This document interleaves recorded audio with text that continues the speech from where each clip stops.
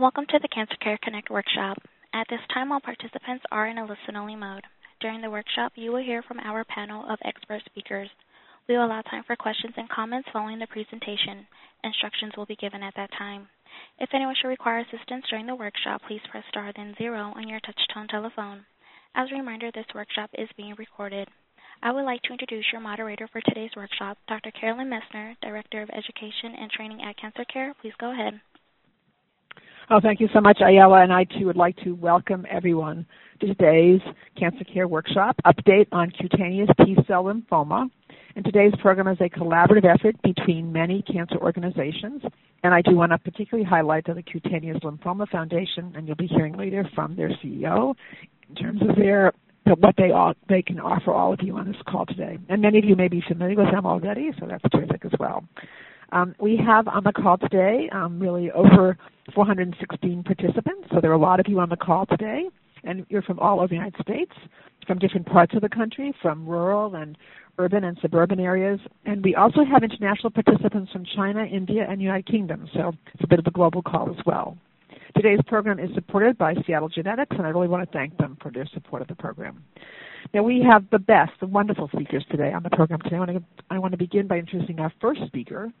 And our first speaker is Dr. Stephen Hurwitz. Dr. Hurwitz is Associate Attending, Memorial Sloan Kettering Cancer Center, Associate Professor of Medicine, Weill Cornell College of Medicine. And Dr. Hurwitz is going to present an overview of cutaneous T-cell lymphoma, standard of care, new and emerging treatment approaches, and key questions in communicating with your healthcare team about quality of life concerns. It's my pleasure now to turn this program over to Dr. Hurwitz, to my esteemed colleague, Dr. Hurwitz. Thank you so much. Thanks. It's a pleasure to join you all today. And I'm going to start with sort of an introduction to cutaneous T-cell lymphomas, and then my friend and colleague Julie Vos is going to talk a little more about some of the newer treatments, which are quite exciting. It's a little bit of a complicated area, so some of you may know a lot about this, but I'd like to start with some basic definitions so we're all on the same page. Basically, cutaneous T-cell lymphoma is a form of a cancer of a white blood cell. We all have normal white blood cells in our body, and if one type of white blood cell called a lymphocyte becomes a cancer, starts growing, reproducing itself over and over again, we call that a lymphoma. Normal lymphocytes in our body are generally B cells, like B as in boy, T cells, T as in Tom, or something called an NK cell. And if a normal B cell becomes a lymphoma, we call that a B cell lymphoma. And if a normal T cell becomes a lymphoma, we call that a T cell lymphoma. And that kind of puts you in a general ballpark. But even among the T cell lymphomas, there's more than 20 different subtypes. And there's a group of diseases we sort of lump together calling cutaneous T cell lymphoma. Cutaneous means skin. And the most common type of that is a disease called mycosis fungoides, which is a very specific subtype of cutaneous T-cell lymphoma, and most people who have a diagnosis of CTCL have mycosis fungoides.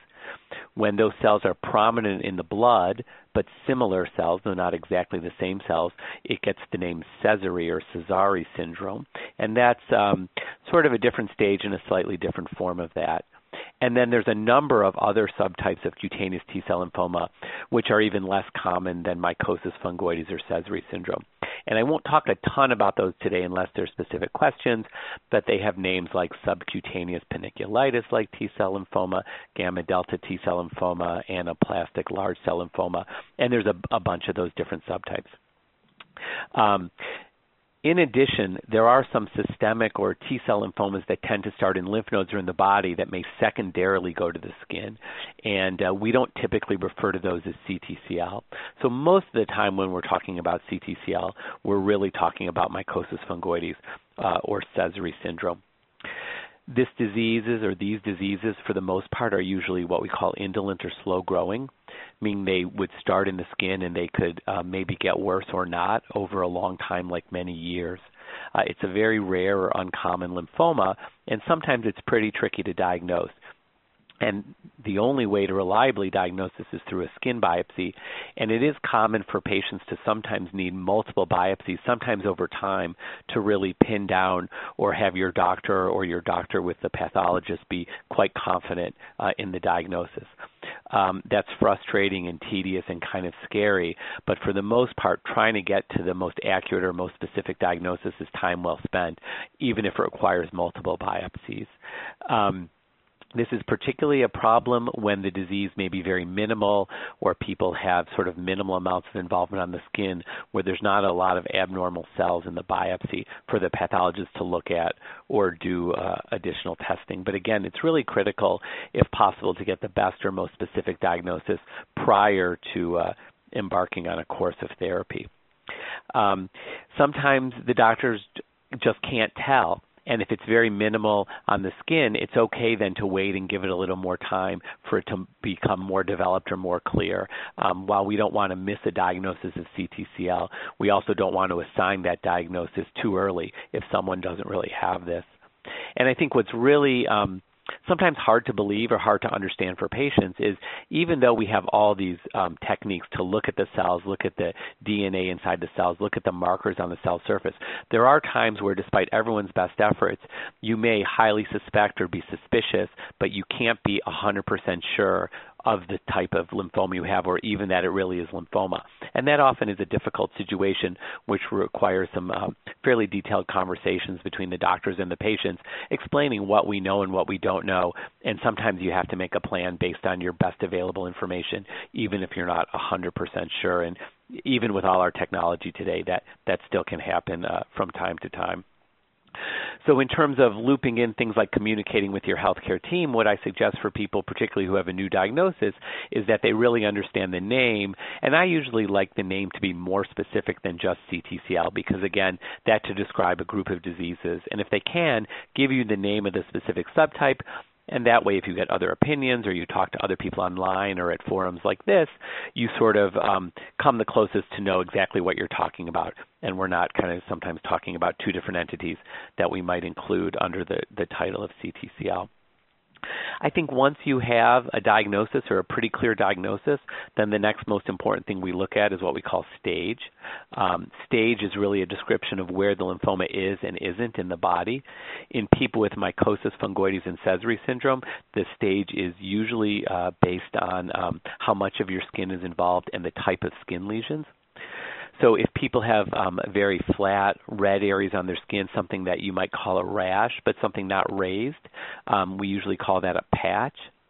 If it's raised above the background but not raised too high, so something that's more than a little rough, but an elevated skin lesion, so if you close your eyes and rub your hand over it, you can feel a little bit of a lumpiness or elevation there. We typically call that a plaque. And if it's really what you might call a lump or a bump or something that's more than a centimeter raised, that's something that we call a tumor. It's easy to explain these things if you're showing someone. It's a little hard to just do it in words, but those are sort of the three main different types of skin lesions. And based on what type of skin lesions you have and how much of your skin is covered with it, that's a way that we give part of the stage. And as I'll explain in a minute, how we treat this disease is really largely based on what stage you are.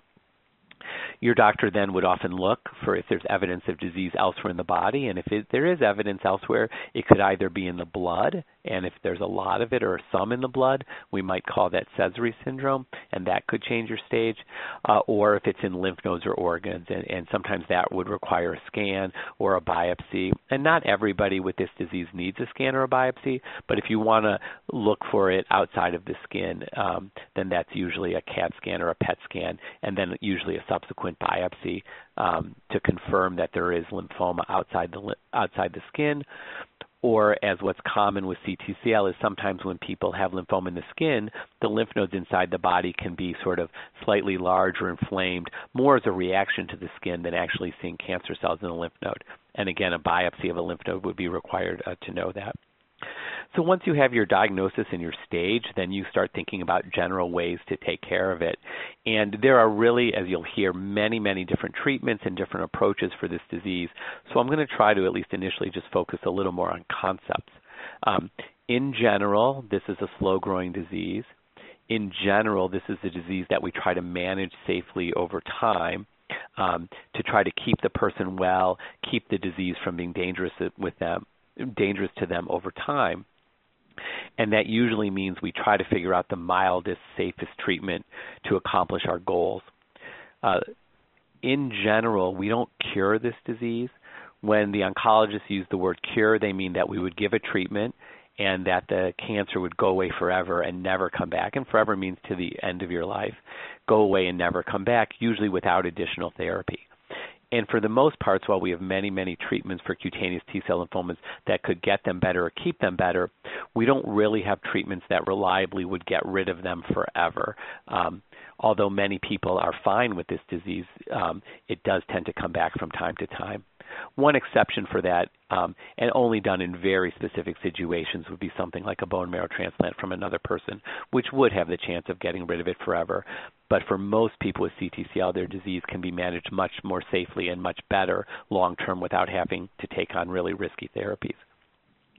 And then when you start thinking about some of the specifics of what type of treatment you get, if the disease is just in the skin, then usually the safest treatments are treatments that only affect the skin, and that could be like a topical, which could be a medicine, a steroid cream, or other medicine you put on the skin.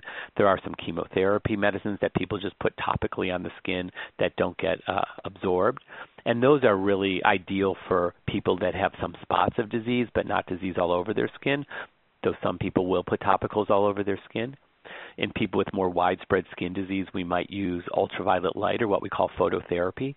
So again, this is not a medicine that you take inside of your body, but something that you expose the skin to, usually at a dermatologist's office. Sometimes people do this at home. And that's a way of giving ultraviolet light to the skin. And that's a very mild form of actually treating the cancer cells in the skin. It's not just making it look better. The ultraviolet radiation can actually kill some of the cancer cells in the skin. If the skin is more severely involved, or there's a particular few spots that are really resistant to therapy, radiation would be an even stronger form of therapy where you expose the skin to radiation, and that can be very effective at treating spots or even the whole skin. The difference mainly between radiation and the topicals and the light therapy I talked about is radiation can only be given for a finite dose for a finite amount of time, where many people can put medicines on their skin or get ultraviolet light either long-term or on and off really over the course of what we hope would be a normal life. If the skin-directed therapies don't control the disease well, or there is disease outside of the skin, inside the body, in the blood, or in lymph nodes, then there's a number of medicines which could be tried. They could be added in with skin-directed therapy. The mildest forms of those are medicines that you might take as a pill called a retinoid. There's an injection called interferon, which helps stimulate the body's immune system to fight the lymphoma. There are ways of giving light treatment to the blood, something called extracorporeal photopheresis, and all those are fairly mild treatments. And again, from the oncologist approach, we would say, what's the mildest, safest treatment for your body that could get you feeling better and keep you better over long term? So we like to often start, if it's possible, with these mild treatments that are really safe for long-term use, to try them and see if we can get this better with something fairly mild or safe. That often requires a further conversation with your doctor, because I think a lot of us think our goal for the patient is that they're well long-term, but the patient may say, my skin looks bad, it itches, I'm uncomfortable. And many of our mildest therapies also work slowly. They may take months to really get better, and they may not get the skin better completely, but only get it better partly. And that's sort of an ongoing discussion you have with your doctor. Is this working well enough, fast enough? If yes, great. If not, what are the pros and cons of switching to something that might work faster? Am I taking on more risk or more side effects to get better quicker? And kind of negotiate what's sort of the best long-term solution for the individual. That's mostly what I was going to talk about. There's a number of other treatments, medicines called like histone deacetylase inhibitors. There's chemotherapy like we use for other lymphomas, which we often are reluctant to use for people with CTCL, or at least not use them initially, because they tend to have more side effects and often don't give lasting benefit, though in the right situation they can help improve the skin. And there's a number of new and investigational treatments that I think Julie Vos will talk about in a minute. But I think with this disease in particular, there's a lot of treatments, but sort of assessing how well those are working and how well you feel is really a partnership between the doctor and the patient, and it's something visit to visit you sort of discuss how you're doing. Do we want to change? Do we want to keep things the same? And I will conclude there. Thank you. Oh, well, thank you very much, Dr. Horowitz. That was really outstanding and very comprehensive and a wonderful introduction to the entire call today, so thank you so much. And I know there'll be questions for you during the Q&A, so thank you. And our next speaker is Dr. Julie Vos. Dr. Vos is Newman M. and Mildred E. Harris Professor, Chief of the Oncology Hematology Division, Department of Internal Medicine, University of Nebraska Medical Center, UNMC, and Fred and Pamela Buffett Cancer Center. And she's past president, American Society of Clinical Oncology, or ASCO. And Dr. Vos is going to be addressing treatment options to manage relapsed refractory cutaneous T-cell lymphoma, the role of clinical trials, and practical tips to manage side effects and pain. It's really my pleasure now to turn this program over to my esteemed colleague, Dr. Vos. Well, thank you so much. I appreciate the opportunity to speak today.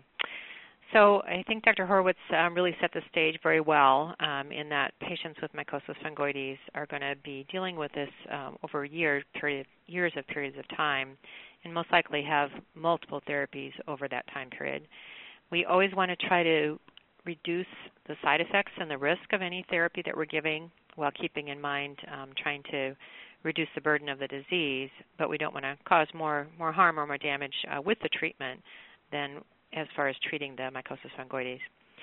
So as Dr. Horowitz talked about, usually we might start with the simpler treatment, especially if the mycosis fungoides is localized, such as the topical agents, topical steroids or chemotherapy, topical retinoids, or light therapy.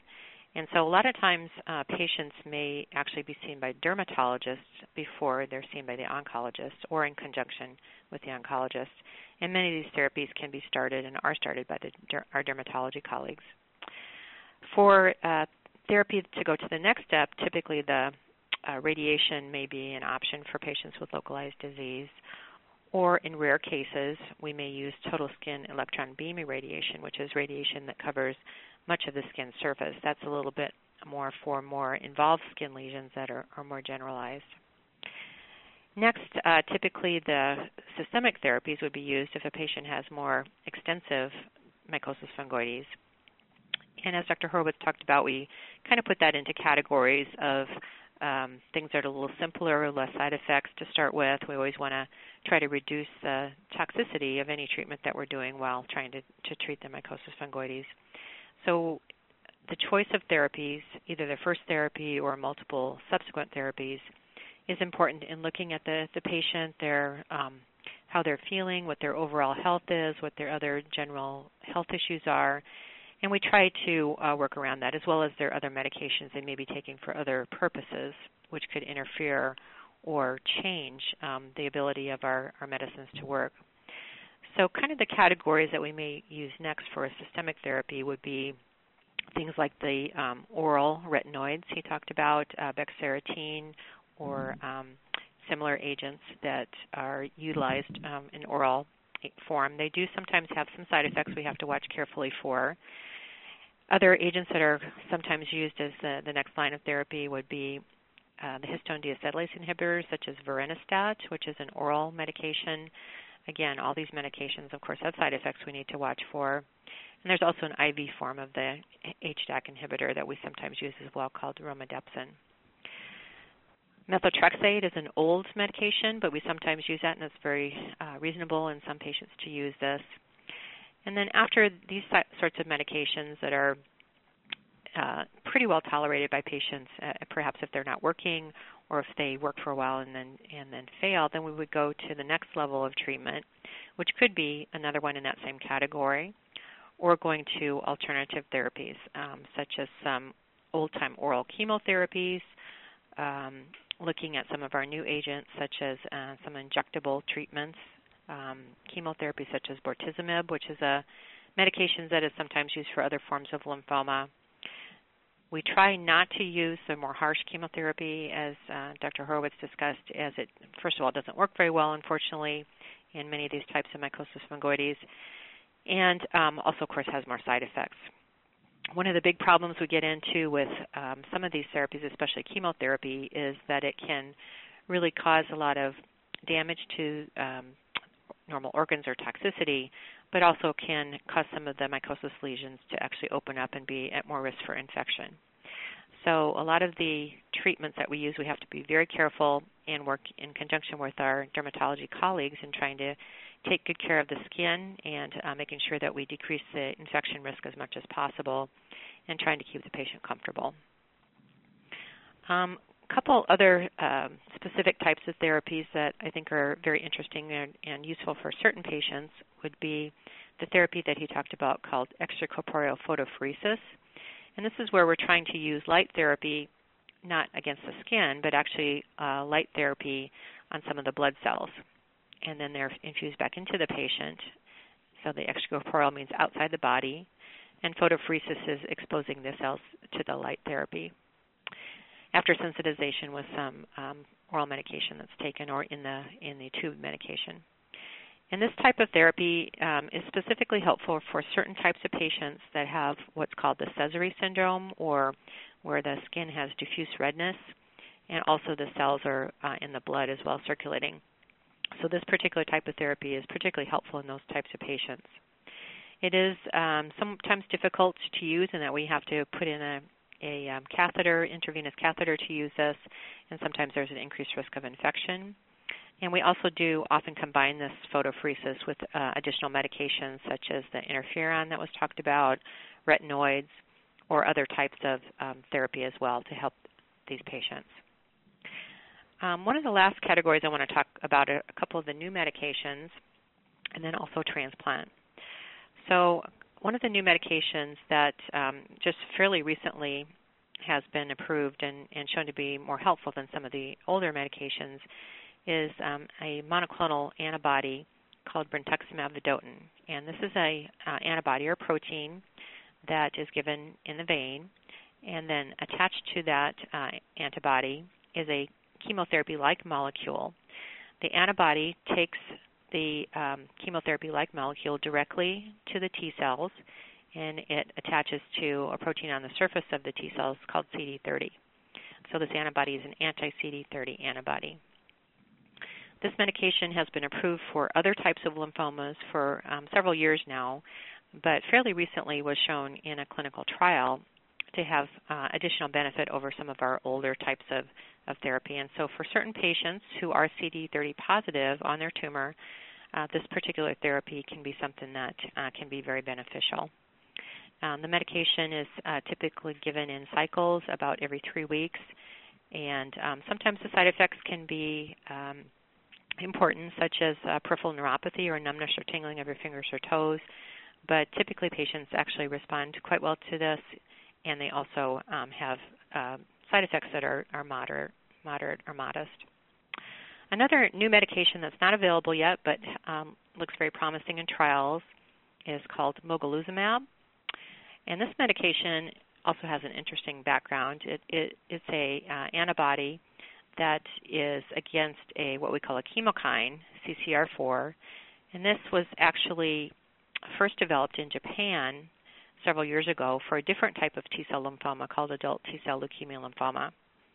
More recently, it has been tested in clinical trials for patients with mycosis fungoides and does look promising, and we're hopeful that this may be available perhaps yet this year in the fall sometime. These agents are typically used as single agents, but I'm sure that clinical trials in the future will be combining these with other agents as well. One last treatment I want to talk about that's important is what we call allogeneic transplant, and that's where we use cells from another person, a donor, either a relative or an unrelated person, that actually replace the blood and immune system of the patient, in this case with mycosis fungoides. This is a treatment that's able to be used only in fairly young and fit patients who have gone through the regular treatments and they're not working or not working successfully enough. And in this case, we use skin radiation and combined with chemotherapy, and then the person gets these cells from the donor. This is a very complicated type of treatment. Patient has to be immunosuppressed or makes them at risk for infections, and does, however, work in a small percentage of patients with this very difficult treatment. So not for everyone, but perhaps for some selected patients, this may be an option. As far as clinical trials, really all the therapies that we have talked about came to us because they were tested in clinical trials. So every therapy for any type of cancer, in this case mycosis fungoides, is tested against kind of the standard of care for that disease, and then we get new therapies approved by the Food and Drug Administration, or FDA, for use of that disease. Also, clinical trials are very important for us for combining therapies. Many of these have side effects, and we have to combine them safely. So clinical trials are a way to be able to combine those safely and to evaluate the side effects of therapies that we use for patients, in this case for mycosis fungoides. So certainly we always encourage participation in clinical trials where we're trying to gather information and not only help you, but also help future patients with the same disease.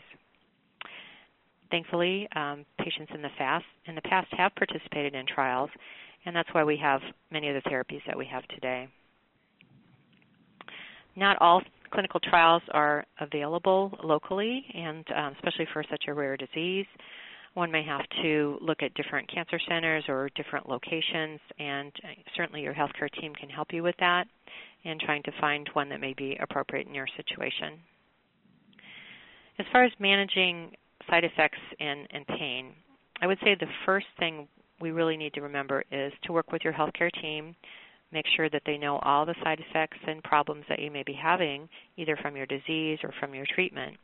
Even though it may seem not that important to you or something that you've had for a while, it's important to make sure that your healthcare team knows about the signs or symptoms or problems that you're having, because there may be many other types of therapies or even topical agents that we can help and try to decrease the side effects of the management of the pain or side effects that you're having.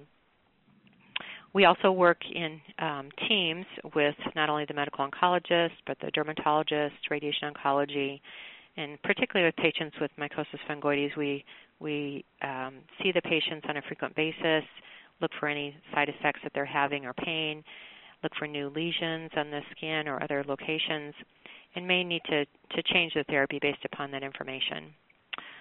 Definitely pain management and itching is a common issue, and we have to work with some of the medications to try to help with that, either through topical agents on the skin or with systemic agents to try to help with itching or with pain management. So be sure to work with your healthcare team upon that, and don't keep any secrets, because it's not really going to help you in the long run.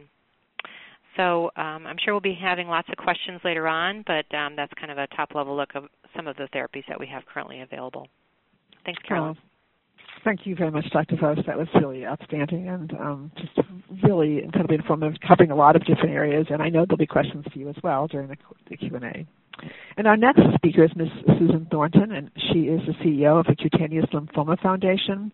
We're delighted to have her on board today, actually, to speak to all of you. It's a wonderful resource. Some of you actually may already be using that resource, but if you're not, I'm going to turn this program over to Ms. Thornton, who will explain to you all of the different programs and services of the Cutaneous Lymphoma Foundation. Ms. Thornton, my esteemed colleague. Thank you, Dr. Messner, and thank you to our partner, Cancer Care, for hosting this wonderful webinar today. It was a fabulous overview and insights into cutaneous lymphoma, which, as many of you probably know, can be a challenging disease and sometimes hard to wrap your head around because it doesn't fit into a lot of the traditional types of cancers that we're all aware of. And I'd like to say that the Cutaneous Lymphoma Foundation was founded 20 years ago by a patient, and for the purpose of supporting people living with cutaneous lymphoma specifically. And we offer a variety of programs and services. I think one of the best places to start is on our website. We have a wide variety of information about the disease, all the different subtypes, treatments. We have a section that lists the major treatment centers around the world that have specialists like Dr. Horowitz and Dr. Vos that treat cutaneous lymphomas. So you can find a specialty center near you. We also list clinical trials that are open to the best of our capacity. We don't have all of them, but it's a very good place to start. And there are videos, there are patient videos, there are videos from the specialists in the field that talk about specific items. In addition to the website, we also offer live patient educational programs around the country, and you can find a list of those on the website as well. And we offer those in person and live stream, so you can actually participate in those programs from home if you can't come physically to the programs. And this year we added monthly Facebook Live interviews with experts on a specific topic. So we just finished one with Dr. Akalov from the University of Pittsburgh last week that talked about skincare and skin management, and we put those on our YouTube channel so you can watch them later as well.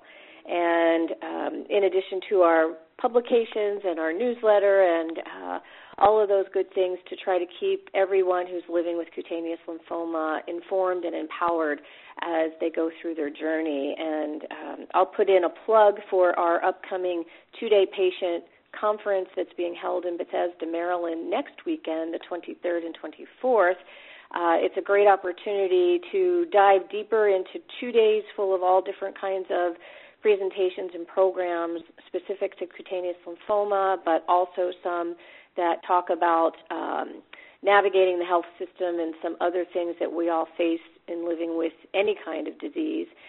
And I will say, and an opportunity to connect with other patients and share your stories. And I think there's something empowering about knowing that you're not the only person out there living with this rare disease. And I will say Dr. Horowitz will be with us on Saturday, so if you can come down and join us or join us on the live stream, you'll learn a little bit more than we had the time for today. So again, thank you so much to our partner Cancer Care for hosting, and I'll turn it back over to Carolyn. Oh, thank you so much, Susan. That was wonderful. And actually, we should have that live link so we can give it to people, or that information on. They'll go right to your website. We have your website. We'll give to the, because I should say to everyone that after today's program, we will immediately send you within a day or two the evaluation, and you'll be able to get any resources that we offer during the program. So it'll take you to the Cutaneous Lymphoma Foundation website where you can access that information. Sounds like a great conference. So thank you. Thanks. And our next speaker is Ms. Susan Kelly, Ms.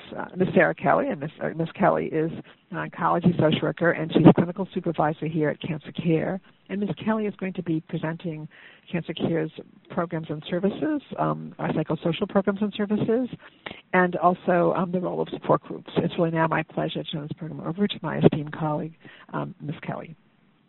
Thank you, Dr. Messner. I'd like to thank everyone on the call. It's been a really good call today, and we've gotten a lot of great information.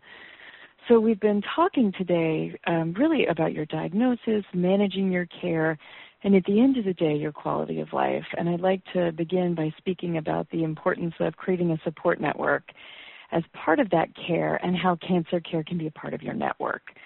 So just a little about us. We're a national nonprofit organization that provides free professional support services to anyone affected by cancer. Our programs include individual counseling. We provide that face-to-face in the New York area and then over the phone nationally. We have support groups, which we provide face-to-face in New York, over the phone nationally, and then online both nationally and internationally. We have education programs like the one we're on today. We also provide practical help, so assistance navigating the healthcare system, as well as some limited financial assistance. All of our services are provided by licensed master's level oncology social workers, and they're completely free of charge. And an oncology social worker really is trained in how a diagnosis of cancer affects a person and his or her family and friends, so how it affects the whole support network. We're also trained to help patients and their supports tackle the problems that accompany the disease, so financial demands, physical changes, social adjustment, and overall psychological impact and care. And I find that adjusting to and finding ways of coping with the diagnosis in all of the areas I just mentioned is an important part of the healing process, and I actually consider it to be a part of treatment. You know, as you know, cancer doesn't just affect your body, it affects your whole person, your support network, really your life. And so getting supports as you're going through it can be incredibly helpful and is really just a sign of strength. You know, I cannot stress enough to you that you don't have to do this on your own. You don't have to walk the path alone If you're joining a support group, you're connecting with others who are going through a similar situation, which I know Ms. Thornton spoke of. And then with the individual counseling, you really have a space that's yours to voice any concerns and navigate any of the issues I mentioned earlier. And these connections also, I feel, help lessen the isolation that many people with cancer experience, and especially with a rarer cancer. And so feeling well emotionally can help you better navigate the diagnosis and treatment and care. At this time, we provide, as I said, all of those services that I mentioned earlier. We also have an online support group for anyone who's diagnosed with a blood cancer, so know that that's available to you. And then we have, of course, patient and caregiver groups face-to-face in the New York area and then on the phone nationally. If you're interested in any of our services, call us. You can reach us on our Hope line, and that's 1-800-813-HOPE or 1-800-813-4673. Or visit our website, and that's www.cancercare.org. And our website is very comprehensive. You'll find information not only on support, but on all of our programs, as well as your diagnosis and treatment and just ways of navigating all of this. You know, we've learned a lot, I feel, from today's program. It's a lot of information to digest and get your arms around. Just know that our social workers are here to help you understand what it means for you and your loved ones. And if you have any questions about our services, don't hesitate to contact us. And then just lastly, please remember you're not alone in this. Cancer Care Services are here to help you. Thanks so much for your attention and the opportunity to talk today. Oh, thank you so much, Ms. Kelly. That was really wonderful, and just wonderful resources, the way you identified everything that people can access. So in terms of psychosocial concerns, people can contact Cancer Care, and you also have the Cutaneous Lymphoma Foundation. You have wonderful resources at your fingertips. So that's really important for everybody on the call today. And, of course, your healthcare team, your oncologist and your whole team, your hematology oncologists, they're there for you as well. So now we do have time for questions, and I'm going to ask Ayala to explain to you how to queue up for questions. We're going to try to take as many of your questions as possible, and if we don't get your questions at the very end of the call, I will explain to all of you how to get your questions answered. But let's see how many we can take right now. So here's the chance. Okay, Ayala. Thank you. Ladies and gentlemen, if you would like to ask a question, please press star then 1 on your touch-tone telephone. If your question has been answered and you wish to move yourself from the queue, you may press the pound key. Those of you on the web may submit questions by clicking Ask a Question. Again, ladies and gentlemen, to ask a question, please press star then 1. Okay, and there's a question from one of our online participants, and I'm going to ask Dr. Horwitz to start to address this question. 2 questions actually here. So the first one is, what are the causative factors for mycosis fungoides? Why is it considered a rare and uncommon cancer? And number 2, is edema a side effect of phototherapy, UVB therapy? Okay. Thank you for that question. Actually, I had written down to talk about that, and I skipped over it in my presentation, so I appreciate that. So we don't know what causes cutaneous T-cell lymphoma, and that means there have been no studies definitely associating it with any environmental exposures or any genetic risk or predisposition. So the official answer is we don't know what causes it, which also means we don't know for sure what doesn't cause it. But in general, we don't see it with typical kinds of chemical or radiation exposure, and we don't see it run in families. So we think the likelihood that it's a common exposure or a risk factor that you would inherit from your parents and like that we think is quite low because we don't see it. The definition of an uncommon or rare cancer is really based on how many people have it. So our best estimates are between 2,000 to 3,000 people a year in the United States get diagnosed with cutaneous T-cell lymphoma. So that would make it very, very uncommon or very rare. Other cancers maybe occur in 50 or 100,000 people a year.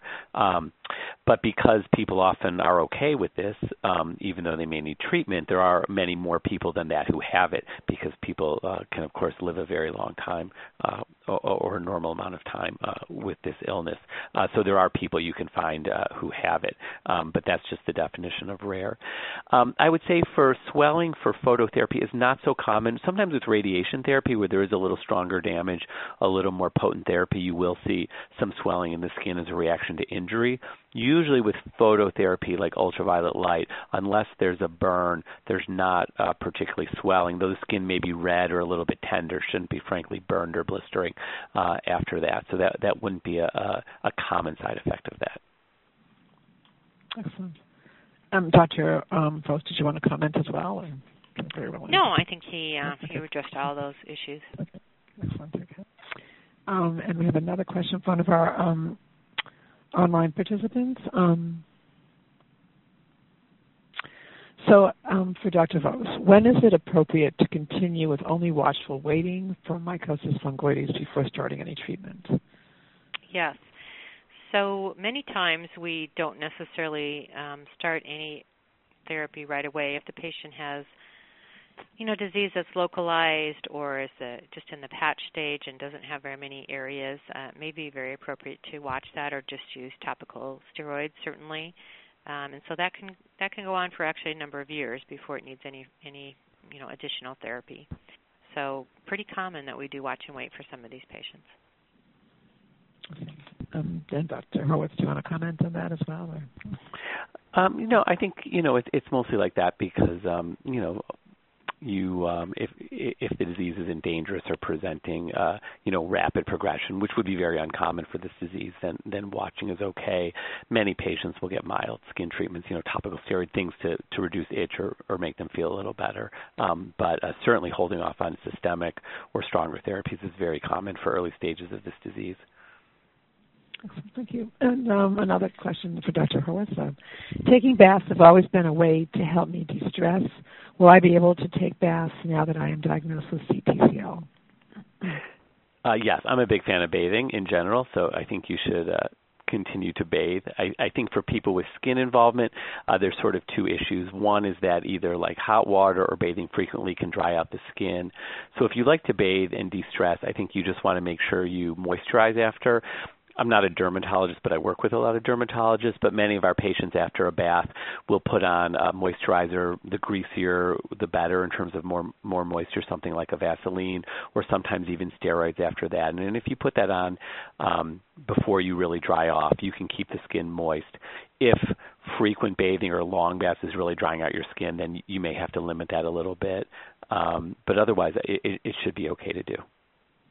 Excellent. And actually, Ms. Kelly, do you want to comment on just the concept of de-stressing in general, just because I think that is an issue that comes up a lot, and in addition to bathing, are there other things that people can do, other techniques that people can use to kind of relax or to kind of de-stress from the treatment experience? Absolutely. So, I think the first thing I would say is, of course, getting support and reaching out for support. So you have someone to talk to about all of this, so you're not just sort of processing it and doing it on your own. I think like a very sort of quick fix, especially if you're feeling your stress kind of rising and going up, is just taking a moment to reground yourself. A very easy way of doing it is breathing. And it may sound silly, but I think oftentimes we get stuck in our heads and we forget that we're a body that does need to breathe, and our breathing changes when we're stressed.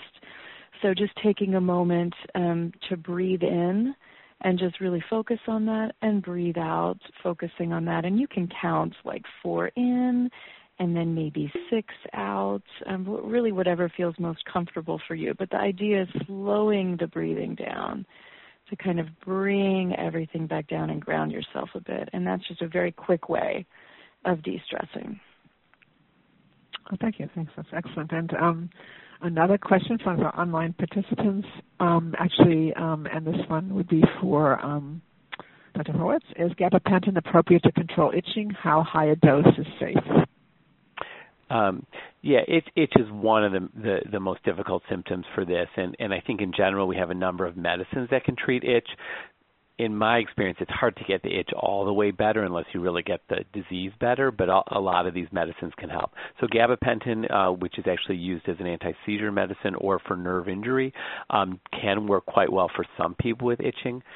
We usually start off at a fairly low dose, but people can go to a quite high dose with the limit being really sedation or being tired or feeling sleepy. So often we'll start people at 100 milligrams 2 or 3 times a day or 300 milligrams 2 or 3 times a day, but you can really go up quite high. I think the maximum dose is maybe some people take as much as 3,600 milligrams a day, but that should not be started like that. You should work with your doctor and go up in a stepwise fashion until you either get itch relief, or if you're hitting some of the side effects of gabapentin, then don't escalate beyond that. And Dr. Vos, do you want to comment as well? Yes, certainly gabapentin is one, as Dr. Horowitz said, of many different drugs that we try. And I think the important thing is that what works for one person doesn't necessarily work for another person. So we do have to sometimes try different things and different doses to decide if it works or not. And so in some patients is really important. Excellent. And we have a telephone question, so we'll take that one next, Ayala. Our telephone question comes from Joe P. Your line is now open. Yes, hi. I was wondering, could you run down the treatments for primary cutaneous anaplastic large cell lymphoma? Could you just repeat that one more time? What are the treatments for PCALCL? And Dr. Horowitz, are you able to address that question? Yeah, and we didn't talk a lot about this. Cutaneous anaplastic large cell lymphoma is another subtype, even less common subtype of cutaneous T-cell lymphoma. So for people that have a single spot of that, and these more often would be tumors than a flat rash, we would frequently use radiation. If people have multiple spots, there's very good activity with brentuximab vedotin targeted to the CD30 that Dr. Vos talked about. Anaplastic large cell lymphoma, by definition, has that CD marker very strongly on the surface. And then other things we use, we often borrow either from mycosis fungoides, things like retinoids or a methotrexate to try to reduce the frequency of those coming, or in the very rare cases of cutaneous ALCL where it gets more, either grows faster or spreads inside the body, then we use more combination chemotherapy. But it's sort of a range based on how it's presenting in the person, with particularly good activity of brentuximab vedotin. Excellent, thank you. And another online question for Dr. Vos. Is there an average time frame on when to expect seeing results with phototherapy UVB if in stage 1B? Good results with phototherapy means what? Do the patches, plaques actually go away or simply fade but are still there? If you could address this in a general way, Dr. Vos, that would be Sure. helpful to me. So phototherapy works in general fairly slowly, so we don't expect really to see results right away. And also we start phototherapy at a fairly low dose because we don't want to cause problems with sunburn or other side effects, and then sometimes work up the dose over time. So in general, it's a little bit of a slower process. I would say most patients don't completely have everything go away, but see improvement over time, and by over time I mean months. And we often can decrease the frequency of the treatments, and patients continue to get maybe less frequent treatments over even years, depending on the disease amount and their response to that. Excellent, thank you. And Dr. Horowitz, do you want to add anything? Or? No, I think that was well covered. Okay. And there's another question from one of our online participants for Dr. Horowitz. How does the phototherapy UV lighting actually work with respect to T cells and achieving remission? Yeah, so the T cells for many people with mycosis fungoides are very near the surface of the skin. Words we use called like epidermotropic, meaning it's right up near the top layer of skin, and the ultraviolet light can penetrate there. It can actually cause some damage to the DNA of the white blood cells or the lymphocytes or the lymphoma cells in the skin, which are very sensitive to, a very low form of ultraviolet radiation. And then when those cells are damaged, when they go on to try to divide, they die. So it actually kills the cells in the surface of the skin.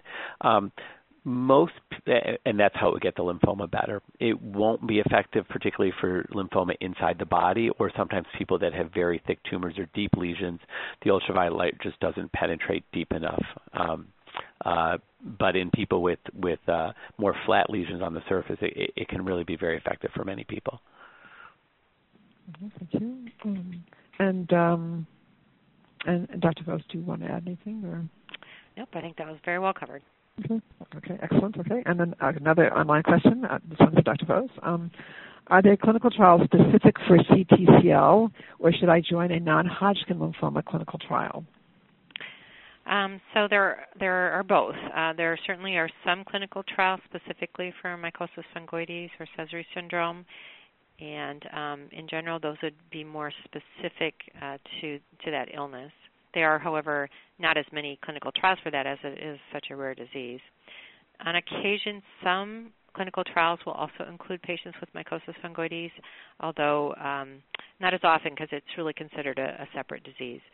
So probably the best would be to look for trials that specifically do include mycosis fungoides patients or are separate for that patient population, as it is often a different type of treatment that's given. And another question, and this one for Dr. Horwitz. Is CTCL limited to the skin, or does it progress to multiple organ involvement? So CTCL, true CTCL, would start in the skin in almost everybody, and that's sort of part of the definition of disease. And in most people, it may come and go over their lifetime, but it would just stay confined to the skin. Less commonly, but not impossible, it can grow outside the skin, either in the blood or lymph nodes and organs, and then needs to be treated with more than just treatment directed at the skin. But most people, it's only in the skin. Excellent, thank you. And then another online question for Dr. Vose. Do dermatologists treat CTCLL, or who would be the best person to go to for treatment for CTCL? So we really share the treatment with dermatologists and medical oncologists and radiation oncologists. So this is a disease that you may see any of those physicians over the time that a person has a disease. I would say most commonly a person before they have a diagnosis does go to a dermatologist, and they may do a biopsy and get the diagnosis. If it's fairly localized mycosis fungoides, dermatologists often do some of the simpler treatments we talk about, such as topical treatments. If a person needs systemic therapy or radiation therapy or any of the drugs that we talked about, typically the dermatologists do not do those, and then the patient would be referred to the medical oncologist or radiation oncologist for those. Thank you. These are wonderful questions, really incredibly a lot of good questions from this audience today, and wonderful speakers as well.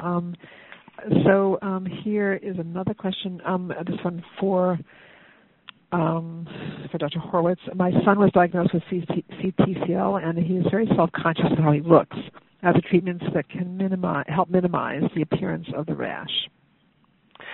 Yeah, no, that's a tough one. So any of the treatments that work will get the rash better, and it usually becomes less red or flatter.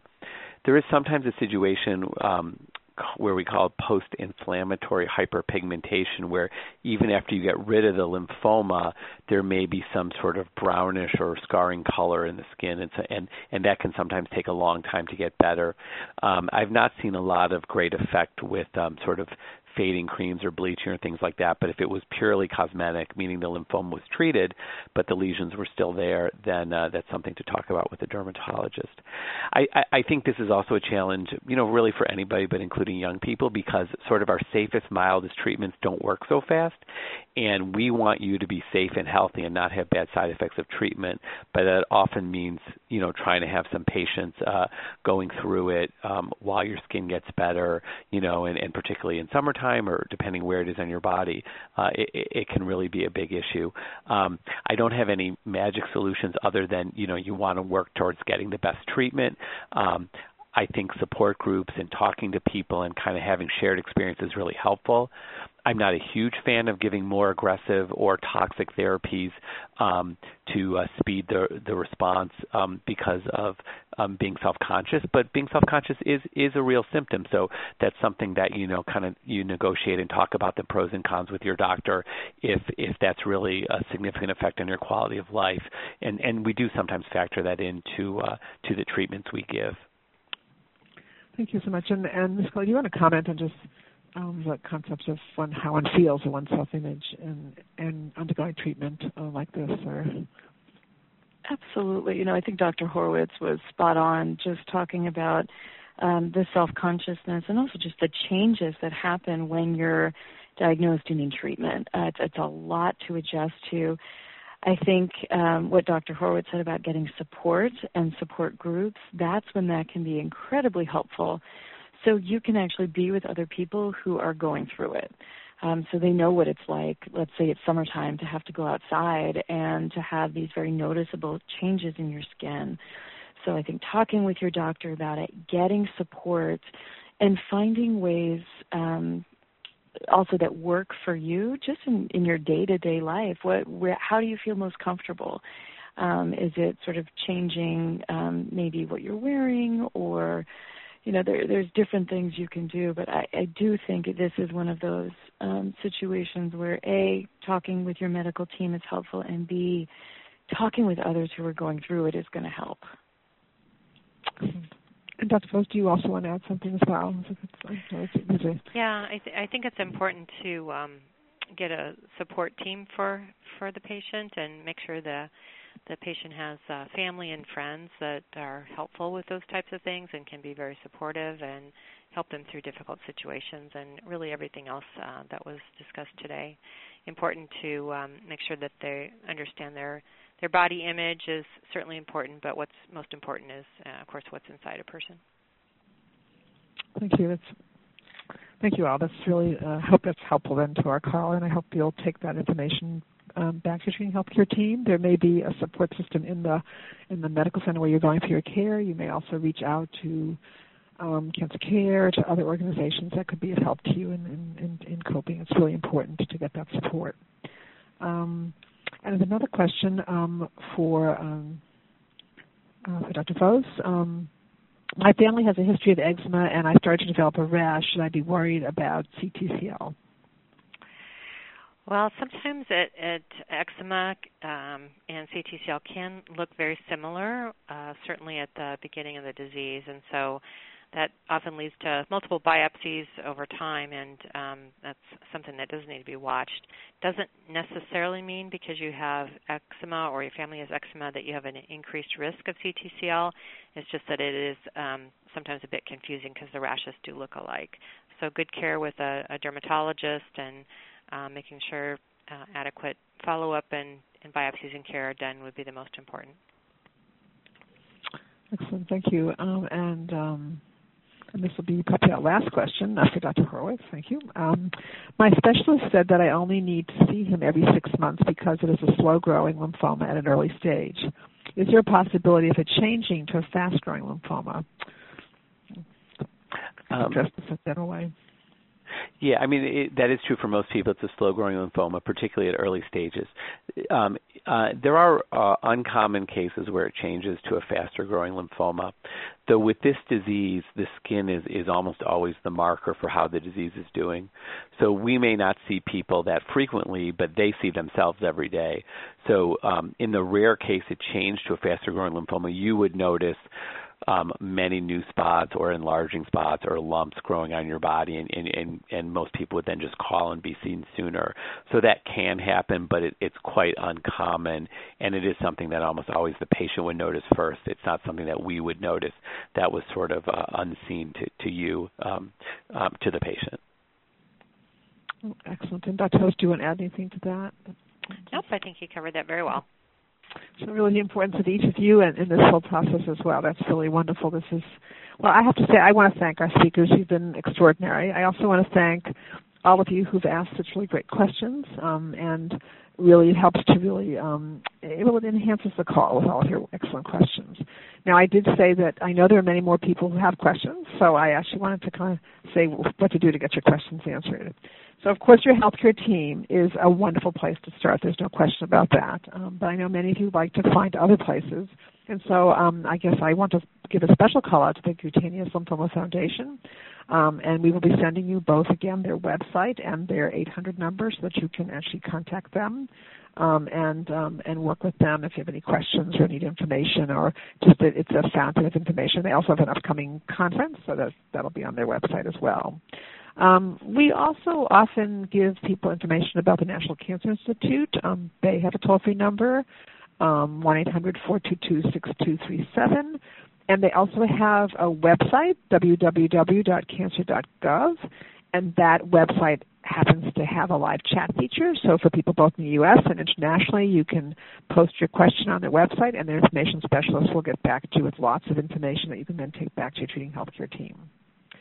So that I guess the most important thing is that there are a lot of resources out there for you to get your questions answered, but also your healthcare team, of course, knows you the best, and so whatever you even learned today from the program, any questions you may have asked or would like to ask, you really go back to your healthcare team. And you can see by our speakers today how really eager people are to answer your questions. It's really important. And I guess the other takeaway, really important, is if you notice some change or something different, really don't be hesitant to call your physician's office. That's really important. I know many of you live a very far distance from your healthcare team, different parts of the country, and you don't have to wait till the next appointment if you notice something. That's really important. It comes up in a lot of our programs. I just want to re-stress that again today. So I actually want to thank you all for your participation today. I also want to mention that we have two programs coming up that could be of interest to you. One is on cancer survivorship, which will be occurring on June 19th, the same time as this one. And the other one is on clinical trials for blood cancers, which will be occurring on June 19th, but a different time, actually, from 4 to 5 p.m. Eastern Time. So you'll be getting information about those programs as well. But most importantly, we don't want any one of you to feel alone when this program ends. So we want you to feel that you're now part of a whole community of support. We're here to help you. And there are so many organizations out there. We have listed many of them on the brochures and on our website for you to have. Also, if you feel like you'd want to listen to the program again, it is available both on telephone replay as well as a podcast, and that continues for at least a year, if not longer, so that you can access it 24 hours a day. 365 days a year. So don't hesitate to listen again if you want to. And again, I want to thank you all for your participation today, and I want to wish you all a very fine day. Thank you all. Ladies and gentlemen, thank you for your participation. This concludes the workshop, and you may now disconnect. Everyone, have a great day.